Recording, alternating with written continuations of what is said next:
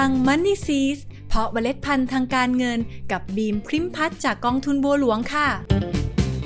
ในช่วงนี้เชื่อว่านักลงทุนหลายคนน่าจะกังวลกับพอร์ตการลงทุนของตัวเองอยู่พอสมควรเลยใช่ไหมล่ะคะตราสารหนี้ดอกเบี้ยก็ดูทรงๆการลงทุนในหุ้นไม่ว่าจะหุ้นไทยหุ้นเทศก็ผันผวนสถานการณ์โควิดก็ดูไม่ค่อยจะดีสักเท่าไหร่โอ้ยอยากปรับพอร์ตการลงทุนจะเริ่มต้นยังไงดีเนี่ย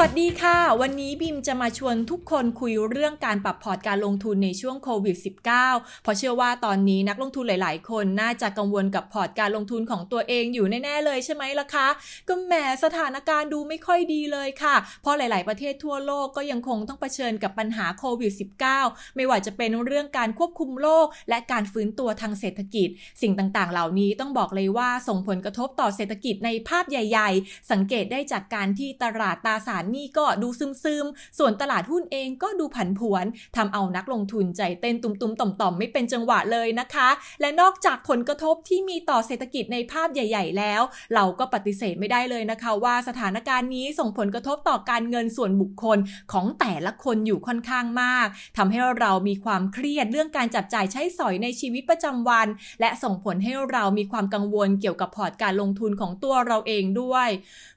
ไม่รู้จะทำยังไงดีนะคะเป้าหมายทางการเงินก็มีลงทุนก็อยากลงทุนต่อแต่ก็ไม่มั่นใจว่าจะไปต่อแบบเดิมหรือต้องปรับพอร์ตใหม่ดีวันนี้บีมีคำแนะนำดีๆมาฝากค่ะเริ่มต้นกันที่ตั้งสติให้ดีหายใจเข้าลึกๆนะคะและทบทวนว่าปัจจุบันเรามีพอร์ตการลงทุนเพื่อเป้าหมายอะไรอยู่บ้างเพราะอย่างที่เราทราบกันดีค่ะว่าสถานการณ์ปัจจุบันนั้นเปลี่ยนแปลงไปจากที่เราเคยคาดการณ์กันเอาไว้เมื่อก่อนยกตัวอย่างเช่นเป้าหมายระยะสั้นอย่างการไปท่องเที่ยวต่างประเทศ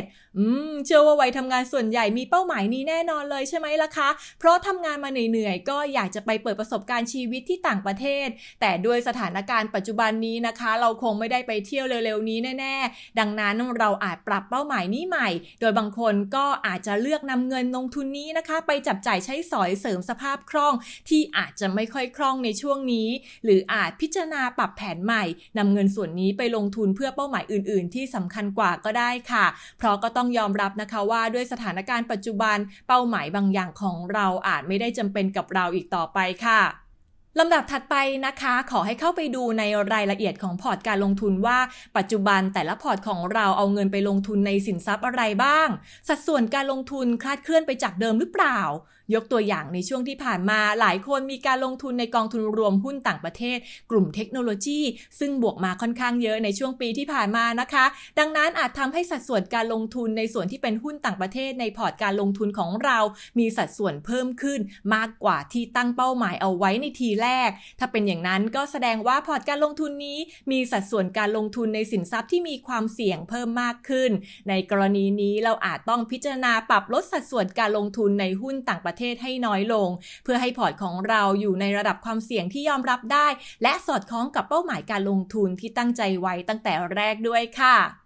หลังจากที่เราทบทวนเป้าหมายการลงทุนและตรวจสอบสินทรัพย์การลงทุนที่มีอยู่ในพอร์ตแล้วลำดับถัดไปขอให้เราลองกลับมาพิจารณาจิตใจของตัวเองว่ายังแข็งแกร่งเหมือนเดิมหรือเปล่าเพราะก็ต้องยอมรับเลยค่ะว่าในช่วงนี้สภาพจิตใจของเราอาจไม่แข็งแกร่งเหมือนเก่านะคะเนื่องจากมีความเครียดและมีปัญหาหลายอย่างรุมเร้าทำให้เกิดความไม่มั่นใจในชีวิตรวมถึงเรื่องเงินทองด้วยเหตุนี้นะคะจึงทำให้นักลงทุนหลายคนเลือกที่จะปรับลดความเสี่ยงของพอร์ตการลงทุนเพื่อความสบายใจซึ่งเราก็อาจจะมีคำถามว่าแล้วจะปรับลดยังไงดีตามหลักการก็คือปรับลดการลงทุนในสินทรัพย์ที่มีความเสี่ยงอย่างหุ้นรายตัวนะคะบางคนก็อาจจะลดความเสี่ยงด้วยการเปลี่ยนจากการลงทุนในหุ้นรายตัวเป็นการลงทุนผ่านกองทุนรวมหุ้นแทนหรือบางคนอาจจะลดสัดส่วนการลงทุนในหุ้นไปเลยไม่ว่าจะเป็นรายตัวหรือกองทุนรวมและเพิ่มสัดส่วนการลงทุนในสินทรัพย์ที่มีความเสี่ยงต่ำอย่างพันธบัตรหรือตราสารหนี้ซึ่งแม้ว่าผลตอบแทนจะน้อยลงแต่ก็ได้ความสบายใจกว่าโอกาสสูญเสียเงินต้นมีน้อยมากๆนะคะซึ่งตอบโจทย์หัวจิตหัวใจของนักลงทุนในเวลานี้ที่ไม่พร้อมจะสูญเสียเงินต้นได้เป็นอย่างดีเลยเพราะสถานการณ์ตอนนี้ก็ยังไม่แน่นอนนะคะดังนั้นก็เป็นธรรมดาที่ใครๆก็อยากจะกำเงินที่มีอยู่เอาไว้ให้แน่นๆใช่ไหมล่ะคะ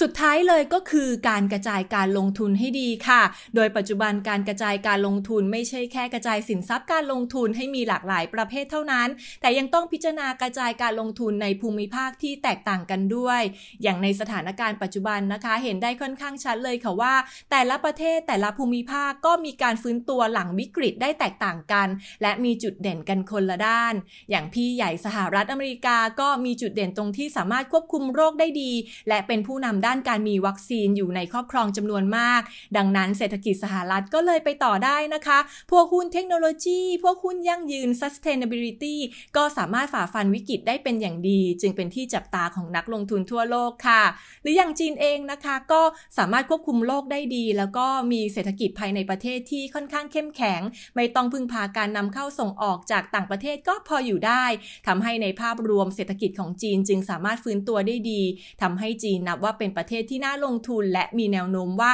จะเป็นผู้นำในการฟื้นตัวเศรษฐกิจของภูมิภาคเอเชียแบบนี้เป็นต้นค่ะสุดท้ายก่อนจากกันไปในวันนี้อยากจะบอกทุกคนว่าวิกฤตโควิด -19 ไม่ใช่เรื่องง่ายและอาจส่งผลกระทบไปอีกพักใหญ่ๆแน่ๆนะคะดังนั้นสิ่งที่อยากจะบอกทุกคนก็คืออยากให้กำลังใจนะคะอยากให้ทุกคนตั้งสติในการใช้ชีวิตในการใช้จ่ายและในการลงทุนด้วยค่อยๆคิดค่อยๆทำปรับพอร์ตการลงทุนให้สอดคล้องกับสถานการณ์ในปัจจุบันแต่ในขณะเดียวกันก็ต้องสอดคล้องกับสภาพจิตใจของเราด้วยนะคะลงทุนให้สบายใจเราจะผ่านวิกฤตนี้ไปด้วยกันค่ะแล้วกลับมาพบกับ Money Seeds เพาะเมล็ดพันธุ์ทางการเงินกับบีมพริมพัฒน์จากกองทุนบัวหลวงขอให้เมล็ดพันธุ์การเงินของคุณเติบโตอย่างสวยงามและยั่งยืนค่ะ